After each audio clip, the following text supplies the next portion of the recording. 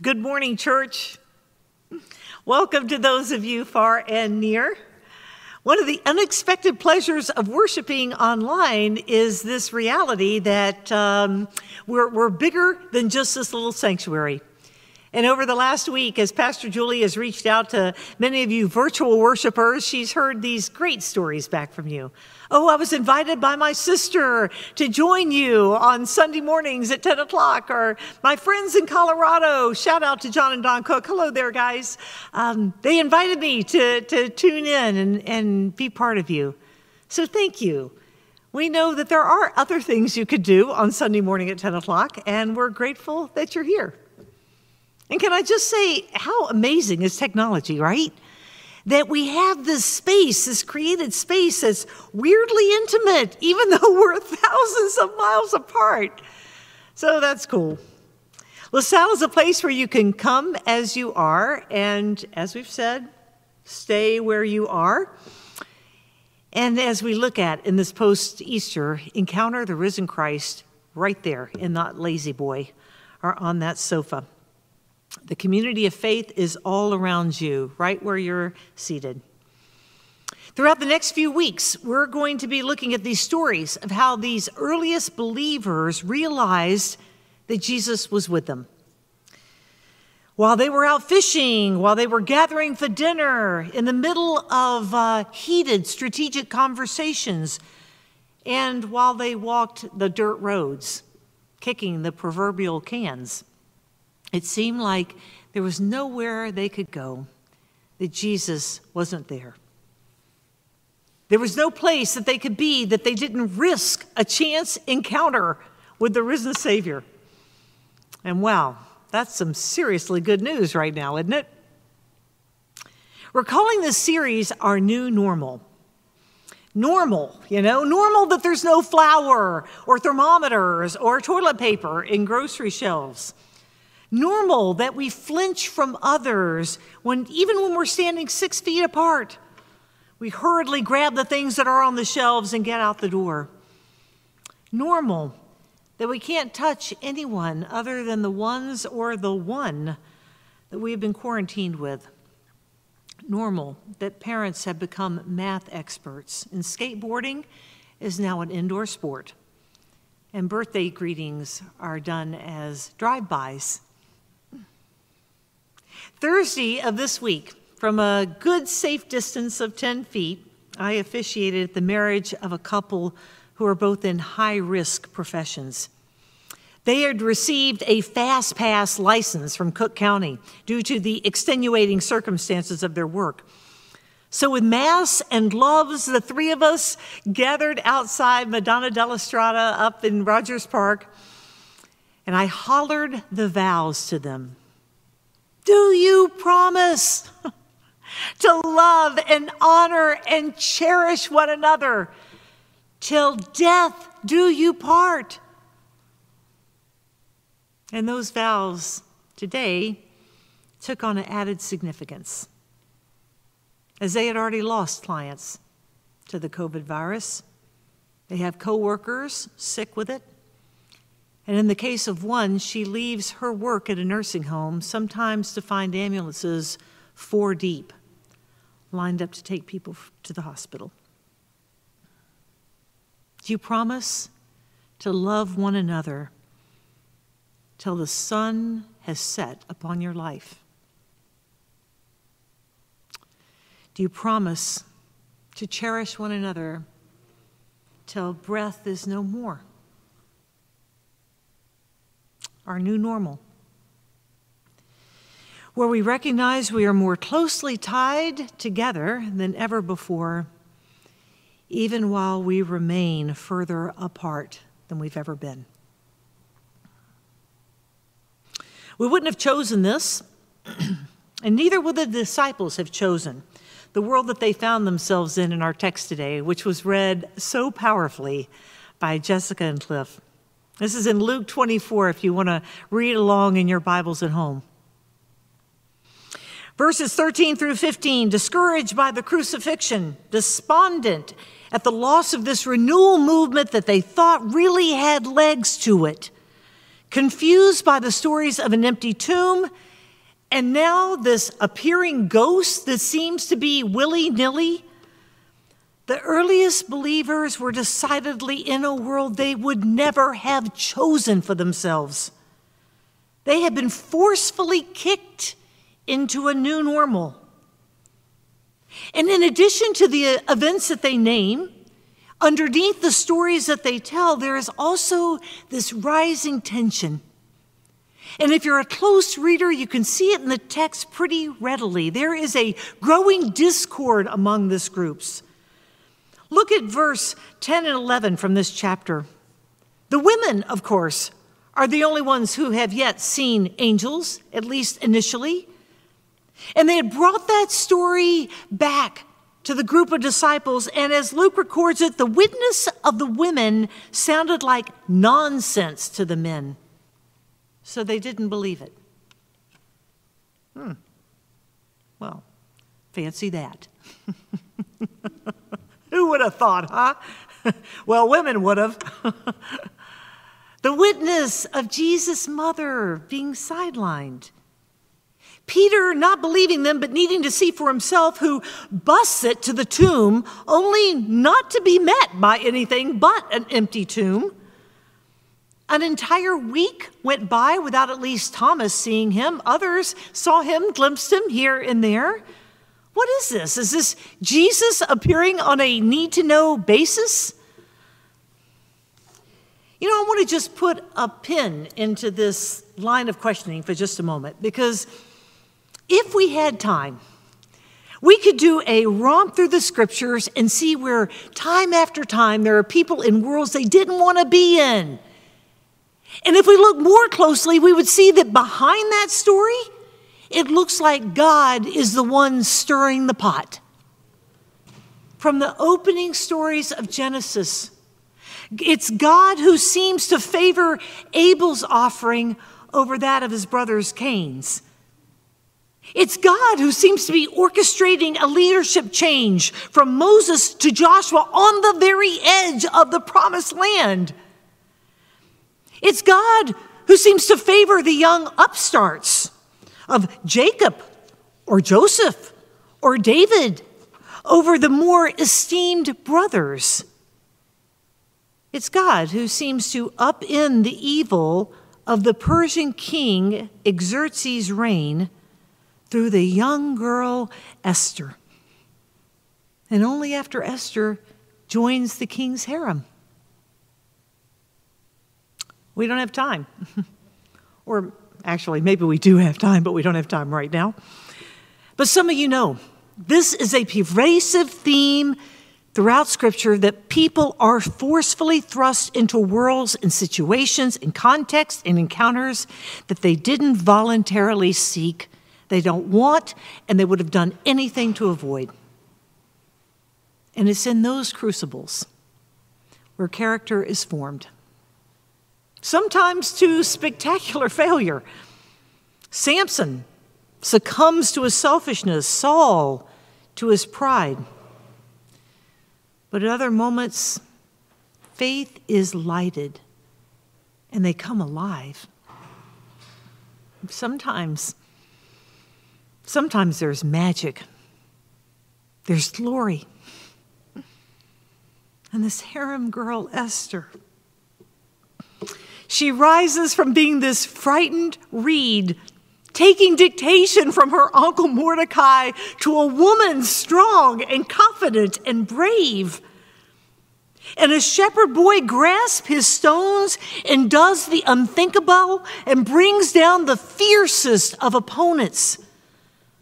Or a people group, an entire nation rise up to their captors and they walk to freedom.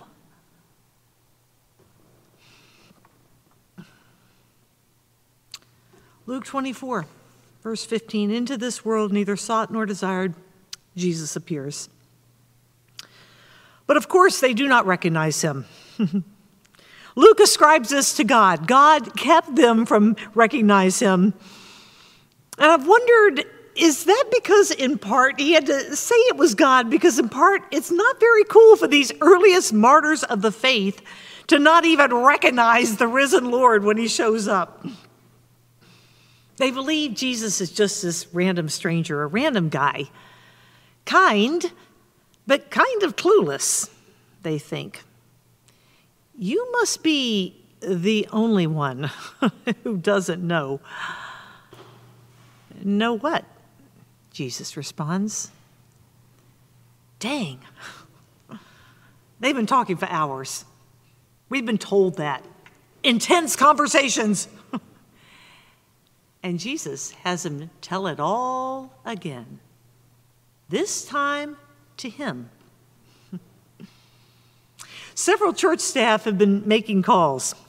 Yeah, those old-fashioned phone calls. Remember that, right? When you actually picked up the phone? They've been making them to every member and regular attender. And during a staff meeting this week, Pastor Randall recounted reaching one of our seniors. He is perhaps our oldest, member-wise anyway, our oldest member here. He is faithful and he is constant. And it had taken a few weeks for Pastor Randall to reach this gentleman. So when the man answered, Pastor Randall immediately introduced himself. Hello, sir. This is Pastor Randall from LaSalle Street Church. I'm calling to just check in on you and see if there's anything we can do for you. The man greeted him warmly, and for the next several minutes they talked at length until at some point the man stopped and said, "Now please, tell me again, just who are you?"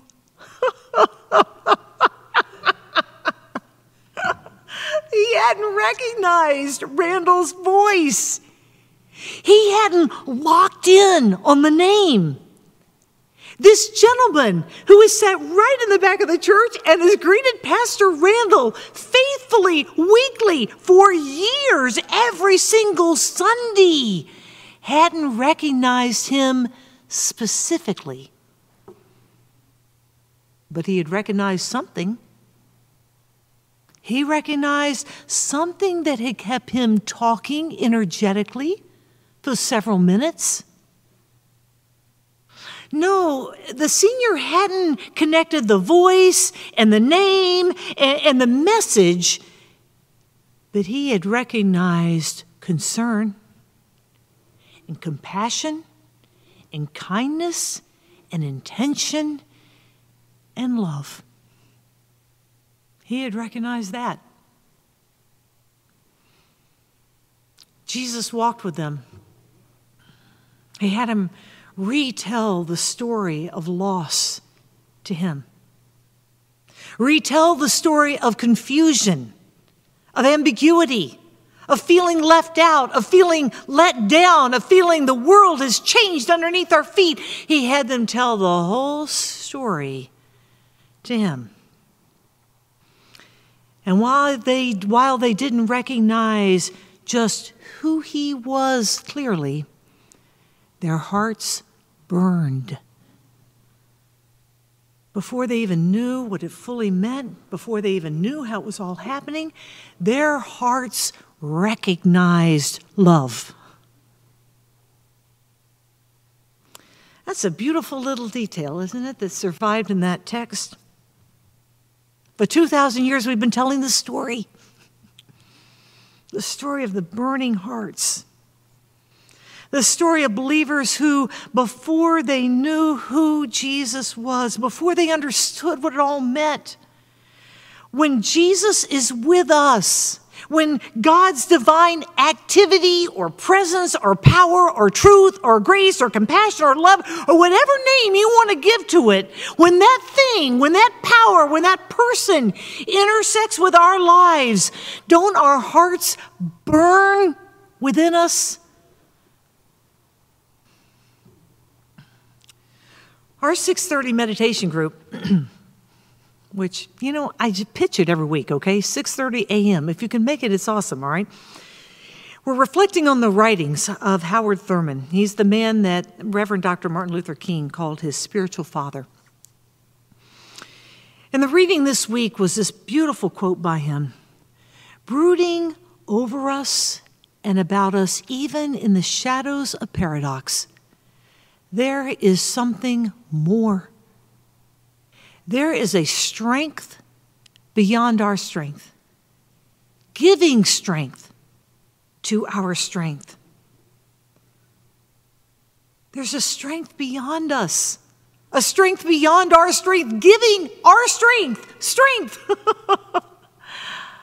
Oh man, that's what I reminded this wedding couple of.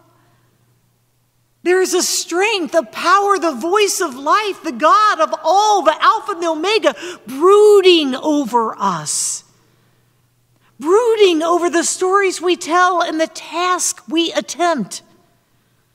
The same Spirit who once brooded over the waters of creation is now brooding over you as you build this new life together in a world that is uncertain and volatile and complex and ambiguous.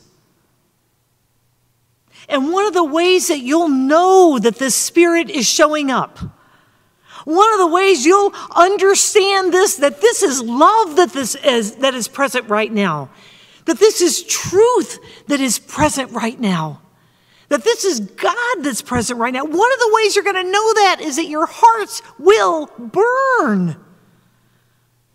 Man, and faintly, so faintly,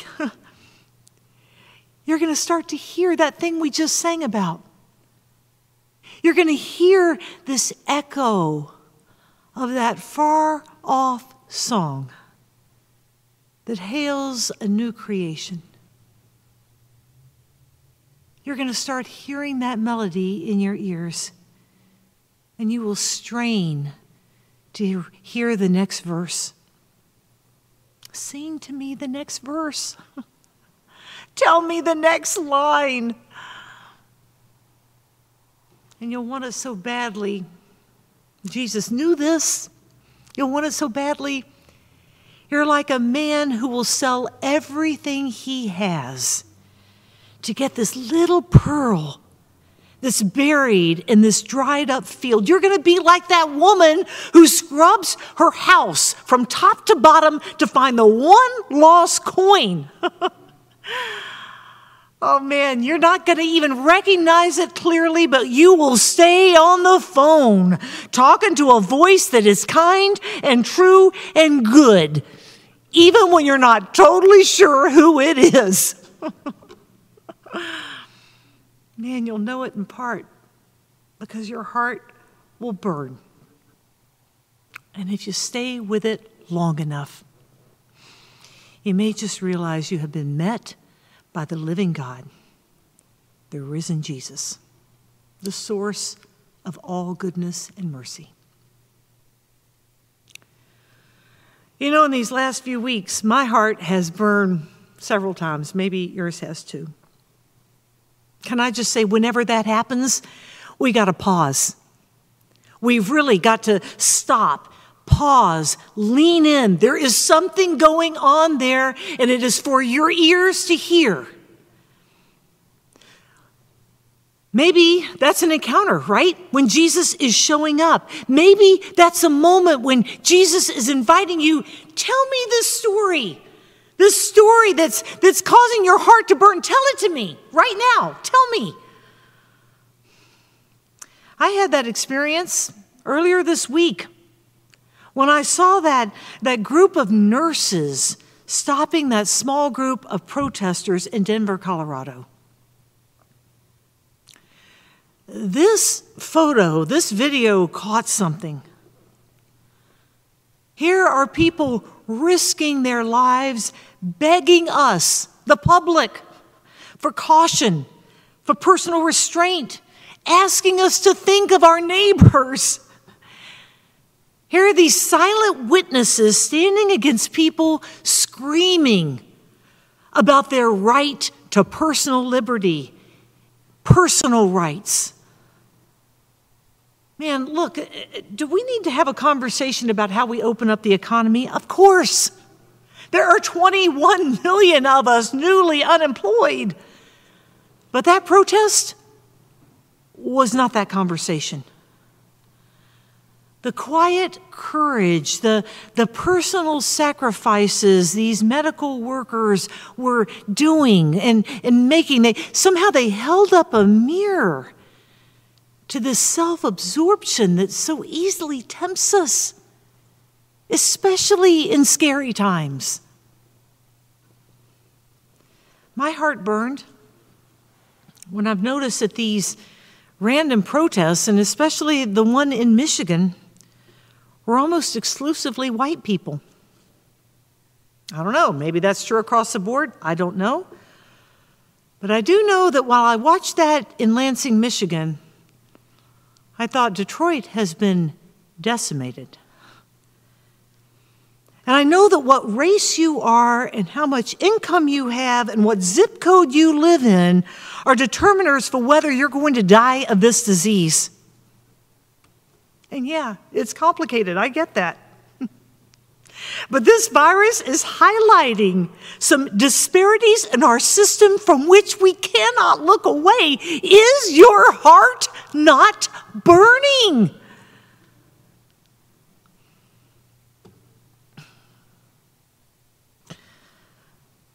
What these disciples knew only in part,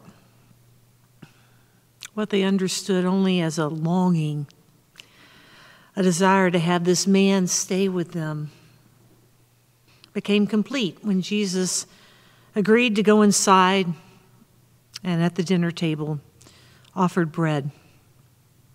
He took it, he blessed it, he broke it, and he gave it to them.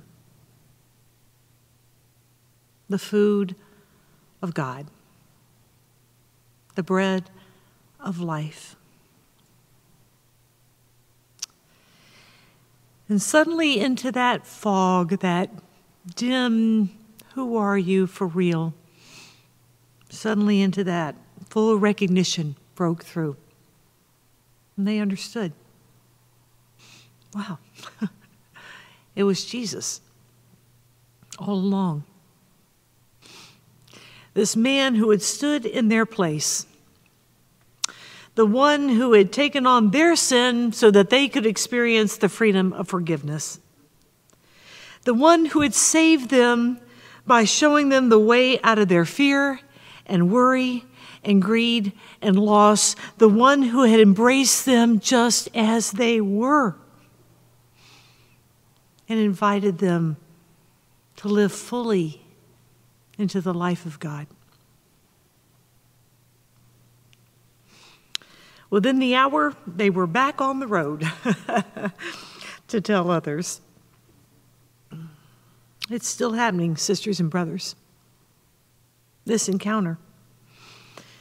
These random meetings, this in the middle of discussing what's important turmoil, when suddenly your heart burns with love and conviction and connectedness,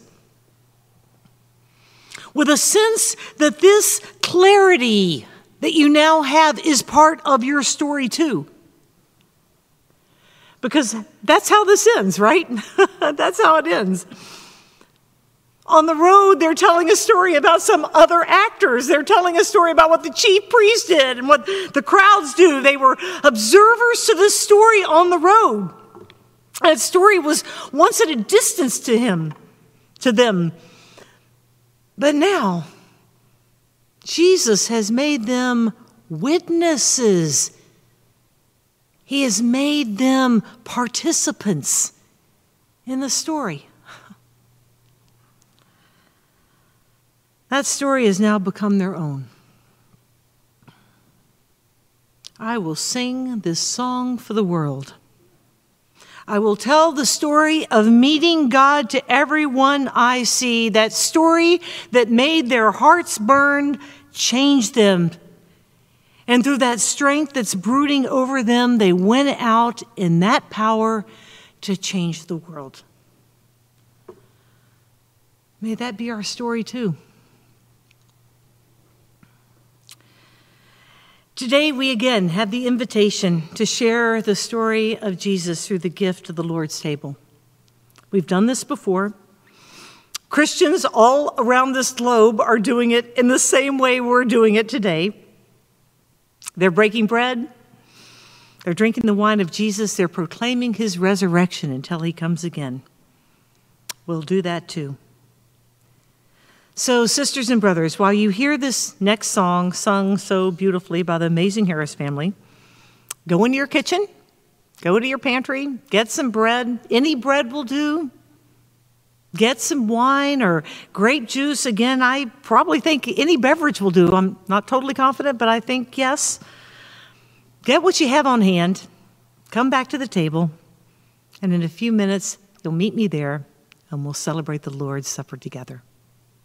Amen.